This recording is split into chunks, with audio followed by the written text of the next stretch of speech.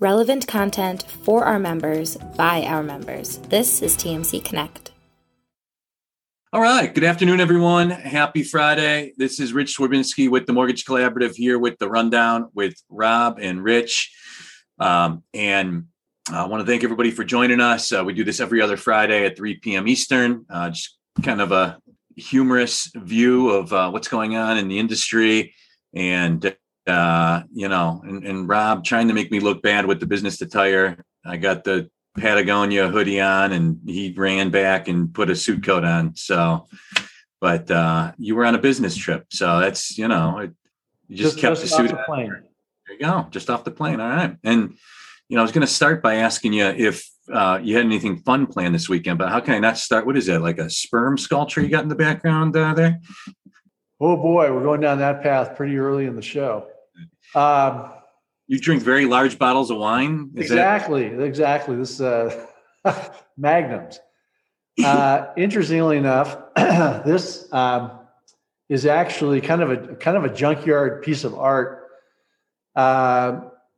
in Santa Fe a while back. Walking by a gallery, and the gallery or whoever owned it had a big pile of these things next to the gallery. And we said, what are those? And the owner said, well, those are actually, they were used by the cavalry. They were actually upside down back in the 1870s, 1880s.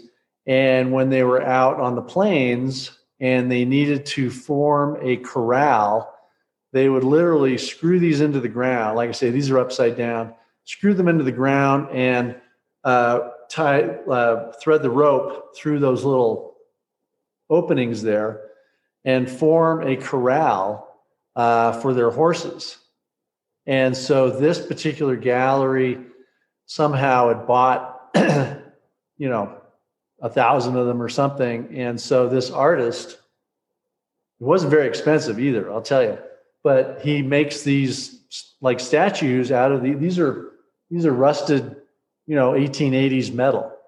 So I thought that was fascinating. I was trying to figure out a tie-in to mortgage banking and residential lending, but maybe the old 1003 will become work of art at some point. But anyway, that's what these are. Well, there's already 3 or 4 like screw that sculpture jokes in the chat. So no doubt. Really no tie to the mortgage industry, but you've got exquisite sculptures in the background and the sport coat. I've got the Patrick from SpongeBob drawing and the Patagonia hoodie. So,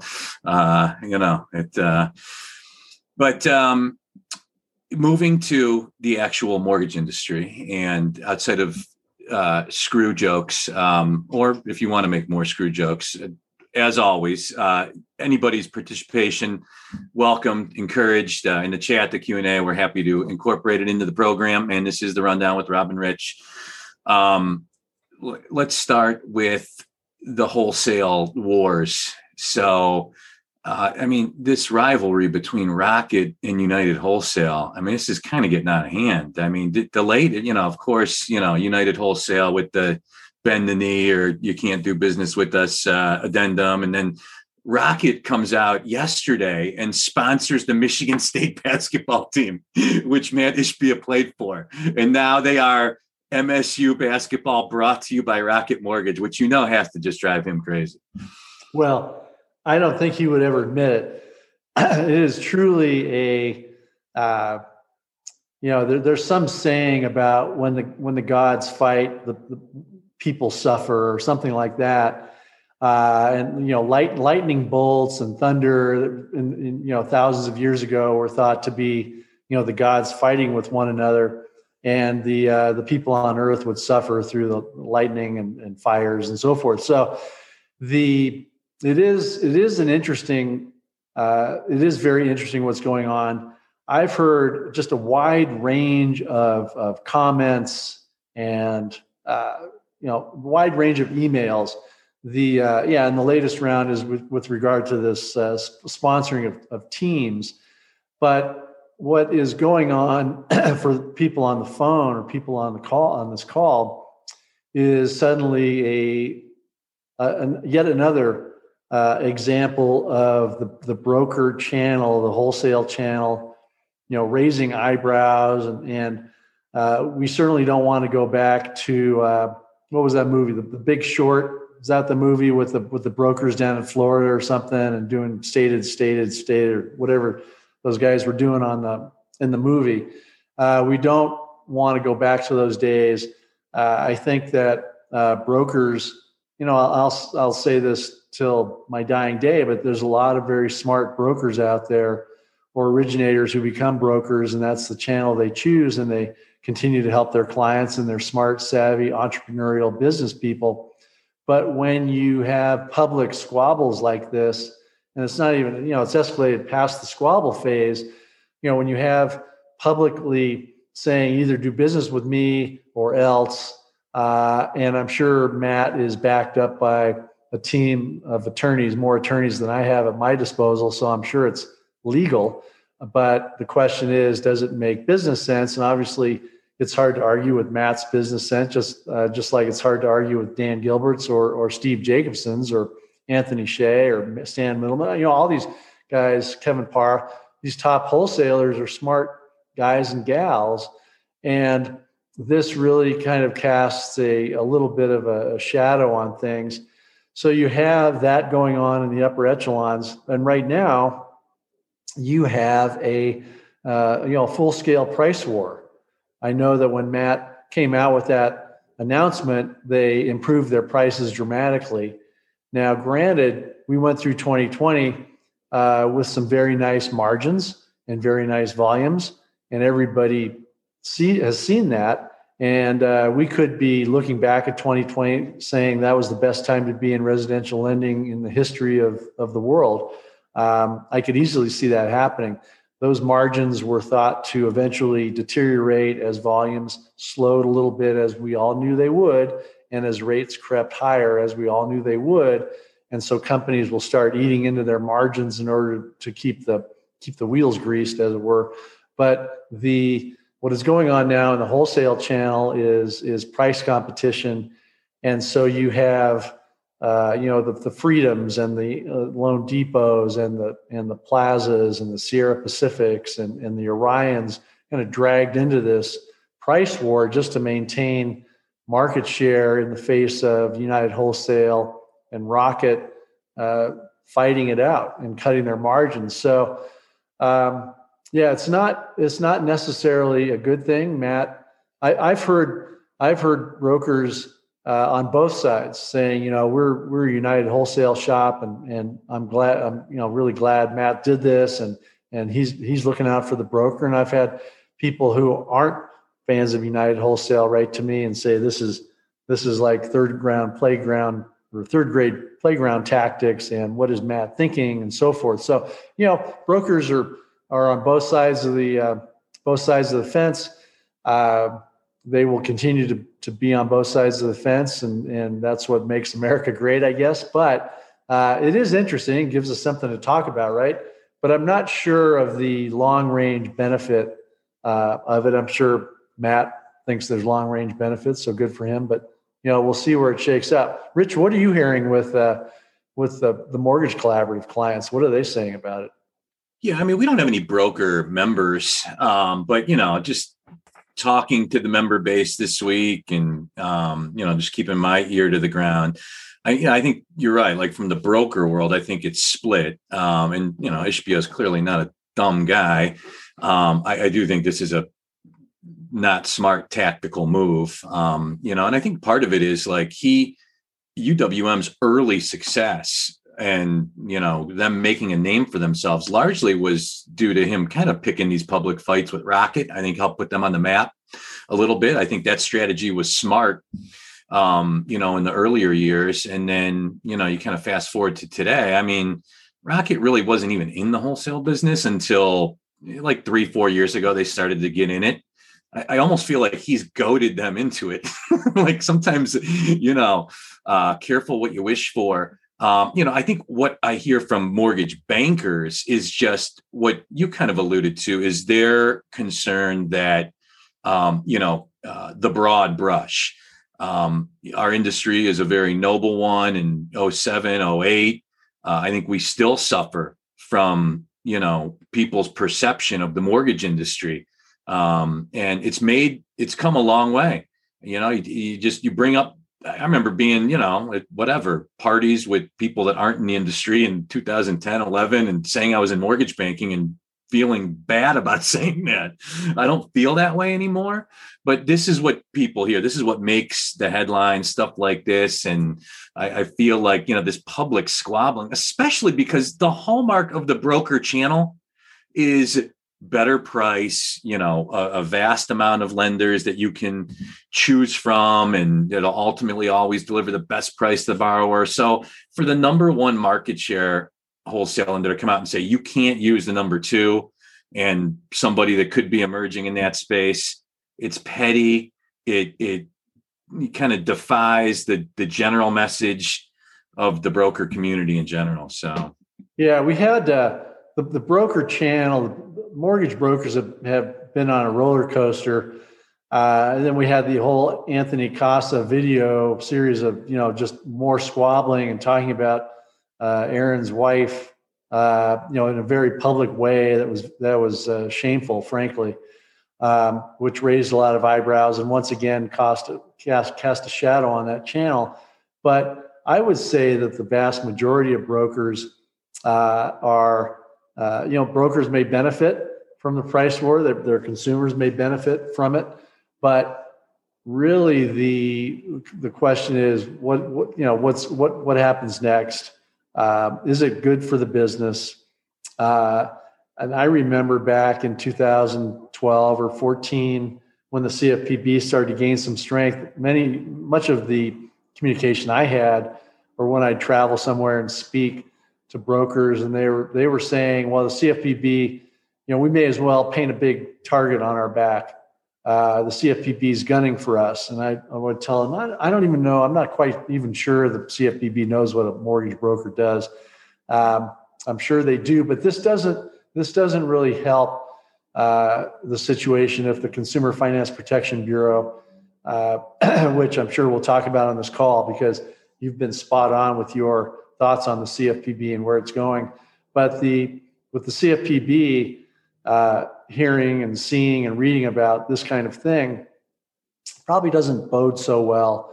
But Matt, on the other hand, would say, well, look, the consumer is going to benefit because, we offer great pricing and great products and the brokers have a choice out there, and brokers, they can choose to do business with us and, dozens and dozens of other wholesalers. They can choose to do business with Rocket / Quicken and Fairway, and dozens of other brokers. So we're not constricting anything. It's interesting. I know that Fairway is mainly known for its retail presence, but their wholesale channel, with the number of brokers signing up within the last week, has been off the chart. I mean, Fairway is kind of tagging along here with the publicity saying, yeah, we were never, a huge wholesale contender. But now, thanks for the publicity, Matt, away we go. So, good for Fairway. Yeah, I made a couple lighthearted jabs at the whole situation on LinkedIn this week. I got so many messages from Fairway employees, just finding it humorous and saying that essentially that it's amusing that we got dragged into this. It's been great publicity for our wholesale channel. I knew they had a wholesale channel that was very, very small. But yeah, it kind of put it on the map this week for sure.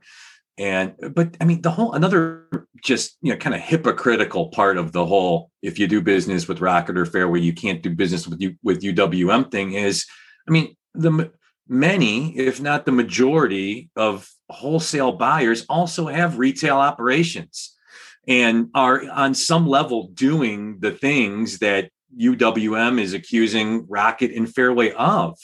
The other part of it to me that's kind of stupid and crazy is UWM's whole model is broker.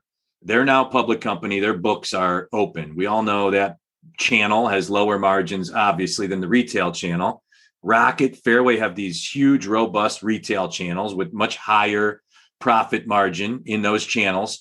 If they get sucked into a price war on wholesale and got to go out and buy loans at little to no profit margin, it's going to be buried in their financials, relatively speaking, as to where UWM, that's all they do. So this could be a little wake up call, like, welcome to the world of like, you no longer fully own your company. And, ultimately people that own your company, own your stock, are going to have an opinion on things that you're doing. So it's going to be interesting to see how that all plays out as well. Yeah, you bring up a good point with different companies offer different products, different channels. And last Friday in my commentary, I mentioned, poor Loan Depot and CMG and Sierra Pacific and Flagstar, these other companies that have a retail presence and a wholesale presence. They have their retail presence to rely upon. And if they get into price war on their wholesale channel, well, they've still got retail coming through. And you're right, United Wholesale is wholesale. As is Rocket, Quicken, it's predominantly retail and direct to consumer. Some of the harsher critics of the move said that just wants every broker out there to be his wholesale or his retail channel. Matt is treating us like his retail branches, which was an interesting comment. So we'll see where it shakes out. It's like I said, right? He's giving them the software. He's saying you can't work with the second biggest, the lenders that we say you can't work with. I mean, that's a fair way to look at it for sure. Yeah. Well, it'll be interesting to see how that all plays out. But, another piece of it is, think about it. United Wholesale has 35% market share of the broker channel right now. That channel is at an all-time high, really, as far as their share of the overall mortgage pie, probably depending on who you talk to, 15, 16, 17, 18, 19%. So to me, it's just like, listen, you are like amazing levels of market share in a channel that is at the highest share it's ever been at. Like, I would be like putting my head down and scheming more behind the scenes to keep, especially being public now, to keep trying to improve your prospects and profits as a company. But we'll see. And yeah, a lot of comments in the chat. Dan Gilbert's also a Michigan State grad, and you got Home Point Financial too, the third biggest wholesaler in America. I've gotten the chance to meet with Willie Newman a couple of times over the years, who I don't know. I don't know him well. I just always have been very impressed by him, and just and he, he's got to be just sitting back laughing at all this. But the three big, they're all in Michigan too. It's so funny. It's like this big war in Michigan, all these wholesale lenders. But the winter, people get tired of, I guess, the winter come, late February and March. And so they need to do something to spice things up. Yeah, I will, I know Willie, very good guy. I've been to United Wholesale, spent some time with Matt. He and I went to lunch at McDonald's. I like Matt. He's a competitive guy. I've spent time with Dan Gilbert. Not to sit here and drop names, but like I said earlier, that channel and the retail channel, our whole industry has a lot of very smart, entrepreneurial, competitive guys and gals who, they're smart. They figure things out. So, and through it all, who's benefiting, I hope, are our consumers, our borrowers across the nation who can benefit. And so it's important for us to keep that in mind.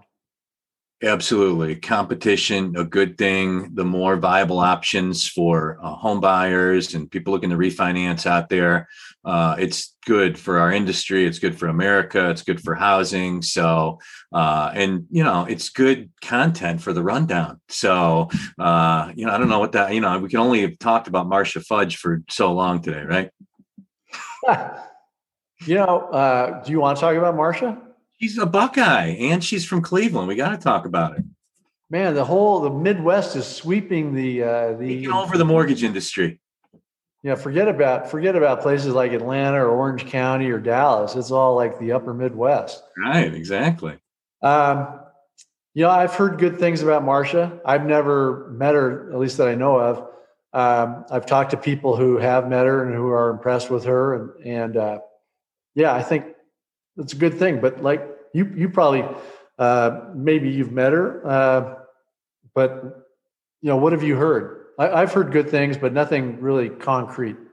I've heard her speak one time at like an Ohio Bankers League event back in my banking days. And I just know of her. She's kind of a, local political icon. And she's very, very principled, very well respected. Her constituents love her. She was the mayor of a major suburb of Cleveland at a very young age as a minority female, did a great job and parlayed that into, very successful political career in Washington, obviously. When I look at these things, I watch the hearings because I'm interested to hear the questions. And I'm interested to see the results of the vote. She was confirmed by the Senate 66-34, which is, that's almost half the Republicans voted for her. And she is left, very left. So I think that says a lot that she was confirmed that convincingly. I think she's good for America right now in this role. For a couple of reasons. And, if you listen to the confirmation or read the transcripts, it's clear her focus, like she is going to be hyper-focused right out of the gate in terms of making sure people that were affected by the pandemic aren't further affected, the eviction moratorium, extending that out, and rental assistance for people that are behind on their rental payments, and making sure people that, were affected due to things out of their control aren't kicked out of their homes. The next thing she kind of went to was affordable housing. Anybody that's heard me or seen my ramblings on LinkedIn, that is something I've been a huge proponent of. Just we need more affordable housing stock in America. Like if you're a young family that, needs to buy $150,000 home in the Midwest, or what's a cheap house out by you, like 800-900,000, it's tough. There's not a lot out there. All these homes that are being built, the new builds due to lumber prices and regulation, so I think that's something she's going to be a fierce advocate of, really supporting and carrying out President Biden's stated goals to add, I forget how many affordable housing units it was, but I think from those respects, she'll be good. Yeah. Affordable housing. Yeah. As long as it's not in my backyard. Right. No, I'm being a little bit facetious there, because that's when you look at, and I continue to make this point, when you're dealing with, 70 plus million millennials in their late 20s and 30s looking for housing, and the current construction is, 1.5 million, 2 million units a year. Okay. A year versus that size population. And with the baby boomer generation not really going anywhere. And in fact, a lot of baby boomers probably buying, rental houses as investments because they don't want to put their money into the stock or bond market. It's a very interesting dynamic. You have, I just had this business trip to Atlanta, and you look out the plane window and you see these huge swaths of just emptiness. So you could say, well, let's put affordable housing out in the middle of northern Arizona or northern New Mexico or so forth, and it's just going to take a while. And I'm all for affordable housing. I've done several events for Freddie Mac and Wells Fargo, Fannie Mae, with regard to affordable housing initiatives and so forth. It's going to take a while to translate that those federal wants and needs and desires with regard to housing down to builders and down to communities and down to counties. It takes a while.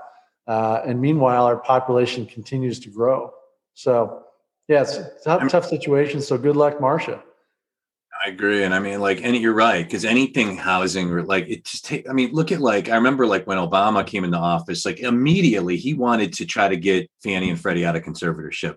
8 years later, he left it, which he was never able to get it done, and he deprioritized it a little over the years as well. Trump came in and made it a top priority and brought in the executioner, Calabria, the guy that's going to get it done, right? Even he couldn't get it done. So you're right, to do the things that we need to do in America to help the inventory problem, to help the affordability problem. They're not going to be easy. They're going to take a long time.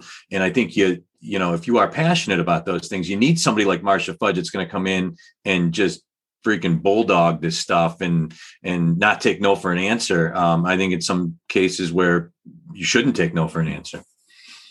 Yeah. I wish her the best. Yeah. So similar topic, next topic, MBA came out this week with their latest forecast, which if you look at it, it predicts the biggest year ever for purchase transactions in our country's history. Now, they go on to say that, these targets being met this year, heavily dependent on new housing stock being kind of pumped into, the housing framework of America. They mentioned specifically Kenai on the February, March, and April new build stats. So, and I think that's where we're at right now. That if we can get some new stock onto the market, maybe some of these people that are sitting on houses that they haven't sold for whatever reason, that if some inventory can start to bleed its way into the market, that we could have a huge year for purchase. But it's a big if, right? A huge if. And I know you've talked about this with previous guests and other Mortgage Collaborative Zoom calls, and Mortgage Collaborative is really doing a fine job of those, by the way, Rich. So hats off to you of keeping folks informed. I just don't see the inventory. I just don't see the logjam breaking loose. People are very content with their houses. Have you started the actual search? I know you started the GoFundMe site for your down payment for a house, but have you actually hired a realtor and started to look around at all, or do you just kind of surf the real estate porn late at night? You're right. It's like the Saturday Night Live skit. I have, I'm a perfect example. I'm looking to buy a house now. I need myself, my girlfriend. We have 4 teenagers, so we need a 5-bedroom house, and it has to be in the city that both our kids are in the same school district. And even in times of better inventory, there's not gobs of options there. So, we're starting to look at potentially building now. But then, I went and visited the one custom builder that's got a lot in the city I live in. And, that was where I've heard about the price of lumber. And then I saw it translated onto an offer sheet, and they break it out. This is why this is so expensive, because I'm experiencing it right now. There is no inventory out there because of that fact. I don't necessarily want to build nor afford to build a big home right now. But the cost of lumber is directly translated back to the consumer.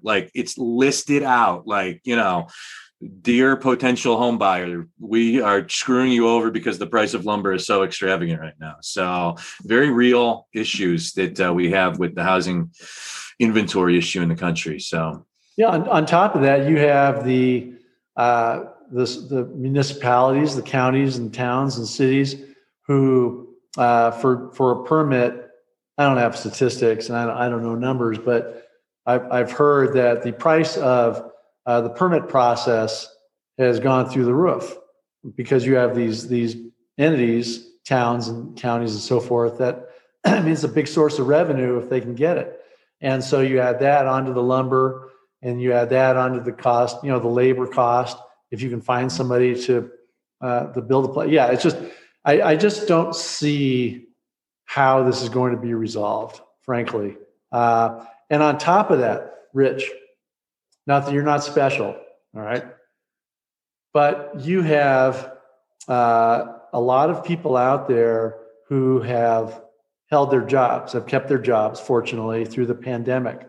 They aren't, we talk about this K-shaped recovery with, part of our population, doing this kind of thing, or at least maintaining the status quo. Then the other part of the population, the short order cooks or the maids at the Marriott kind of thing, who are doing this during the pandemic. But the people who are doing this, a lot of people, millions of people around the country are saving a lot of money. The savings rate is over 20% right now. It used to be, 3 or 4% of income was saved. Now it's over 20%. And so it almost doesn't, I won't say it doesn't matter, because it does matter, but it almost doesn't matter if they want a house and they've spent the last year sitting at home, eating, frozen pizzas or, hopefully taking care of themselves, but saving money. They're not going out and spending. They're not going to Disneyland. They're not going on cruises. They're not going on vacations to Monte Carlo. They are saving a lot of money. And when you have a lot of money in the bank and you want a home, it's like, I want a home and I've got a lot of money saved up and I'm going to pay whatever it takes to get, in your case, the 5-bedroom, you and your girlfriend and the teenagers. You're going to spend that money. And so that is also driving up prices across the nation, and especially in places like, Nashville, the outskirts of Nashville. Tennessee is a great place to live. It's got a lot of pluses.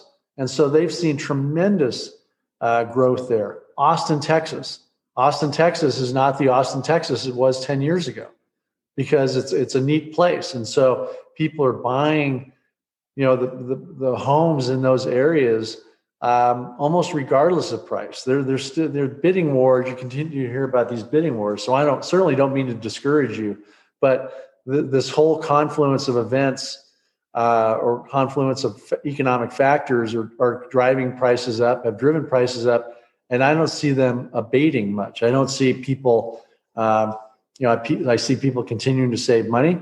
I see people continuing to use their homes as offices, and they want a home office.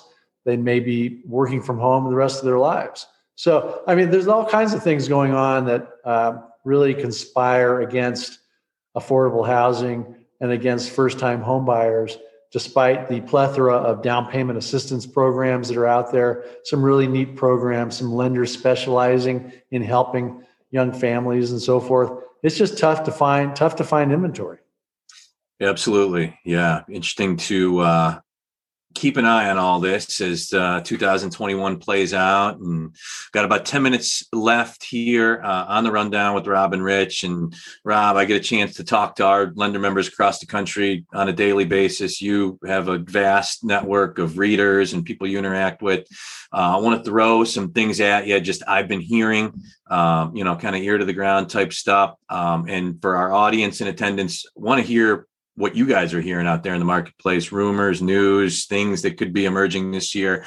Some things I've been hearing as of late, top producing loan originators that had massive years last year that are now making moves to kind of start their own mortgage companies, those big $100 to $500 million a year producers, something I've been hearing. M&A. I just think these next couple of years is going to be the biggest M&A years ever for the mortgage industry. When you factor in older business owners that just have made gobs of money, are riding out the refi train and aren't ready for another Democratic CFPB run, that factor combined with how much money lenders have made in general, large lenders going public, raising gobs of Wall Street money to scale their businesses, that you could just see really unprecedented amounts of M&A in the mortgage industry these next couple of years. Some other things I've been hearing, JVs, a lot of lenders kicking the tires on joint ventures that could make sense for them as a way to invest some of those profits of 2020 into their future. What are you hearing? That's some of the stuff I've been hearing these last couple of weeks. What a fun business. This is a great business. And I know the last couple of weeks with Tracy King Donadio, and thank you again to Partners Credit for sponsoring those events. I think that hopefully Tracy found that worthwhile, but I know that we've talked about this on prior episodes. This is a cool business. If you're in the auto business, or you're in the plumbing business. I mean, this is a fun business compared to a lot of things I can think of that are other alternatives. And once again, as I said earlier, we continue to help borrowers, we continue to help consumers, but all these things that are going on that you just mentioned really make times interesting, and I hope in a good way, because you don't want that old Chinese proverb about may you live in interesting times, which is usually something bad. But it is fun to be in this business, and it's really too bad that we all can't. I hope I'm seeing some green. In fact, I mentioned it in tomorrow's commentary. I'm seeing some green shoots out there with regard to conference activity. I know that the Georgia Mortgage Bankers in May is going to hold theirs, and it's going to be in person. I know that Florida has every intent of holding theirs in June in person. I was just on a California MBA board call yesterday, and Western Secondary has been moved out to August so that it can be held in person. And so wouldn't it be neat? I really miss getting together with people in the same room and talking about the issues that you just brought up with regard to M&A and JV and so forth, and what's going on out there. The big topic that I've heard about this week, unfortunately, is on the flip side of that. It's not so much fun to talk about. And that is something that was expected from the agencies, at least Fannie Mae. Certainly, they made headlines this week by restricting the non-owner occupied and the second home footprint or purchases to 7%, which threw a lot of people in our industry into a tizzy because, first of all, it's rumored, I haven't seen the stats, but it's rumored that over 50%, excuse me, over 50% of the people selling to Fannie Mae have already exceeded that 7% level. On top of that, you have locked pipelines that are already locked, non-owner or second homes, set and priced to deliver to Fannie Mae that won't close until April. That'll be delivered in May and June. So when is this going to start? And so it's one thing for the agencies to come out with a plan, a statement like that, an adverse market fee, which for some reason continues to plague our industry. It's another thing to successfully implement what they want to implement. And I think that the folks that I'm hearing from are saying the implementation in this case, once again, is not good. It raises more questions than it answers. Like, what are we going to, what's going to happen? Is this a roll in the 7%? Is it for the whole industry? First come, first serve, lock in your non-owners now with Fannie Mae, or is it based on company? Is it a rolling total? Is it a total for a calendar year? I mean, there's a lot of questions out there, and I'm sure Fannie Mae and FHFA will spend their time answering those because it is a concern. And then the question is, if you're a lender, what do you do with that product? Does it now go towards some of the non-QM investors that are out there? Does it go to FHA?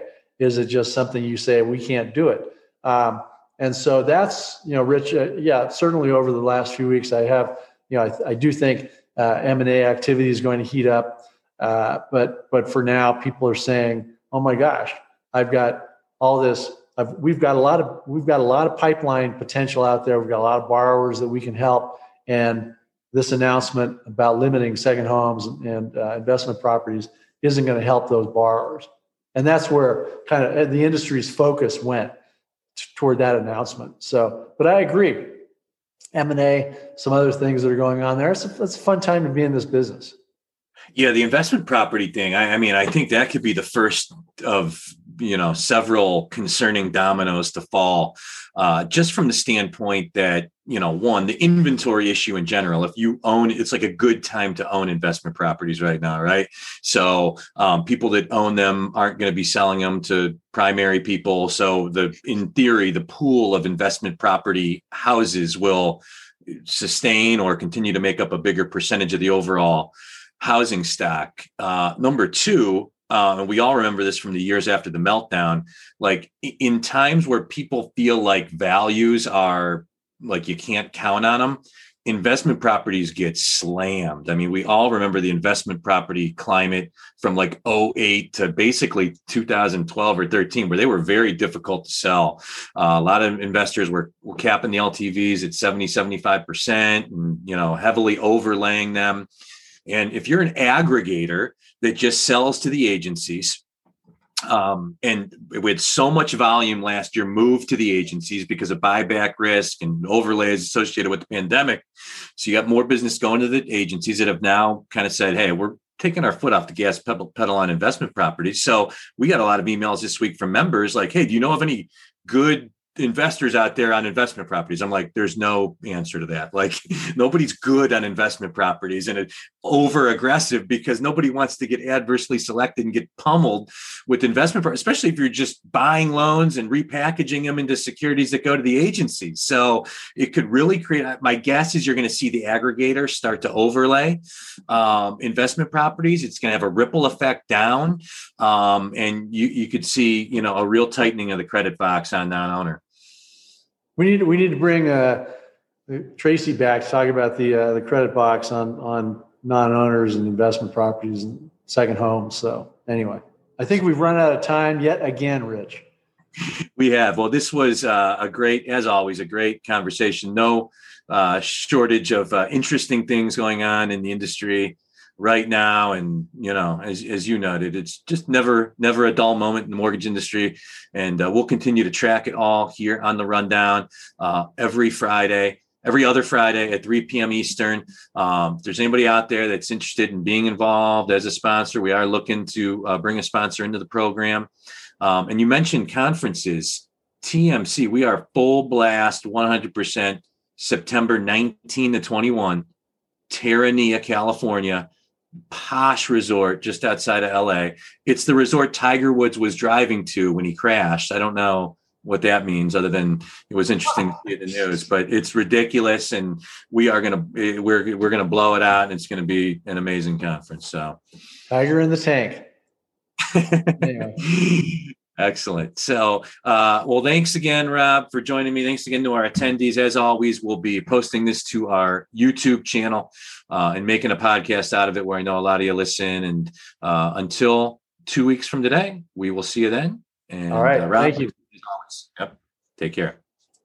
For more information about how you can get involved with TMC Connect and witness the power of the network firsthand, please visit us at mortgagecollaborative.com.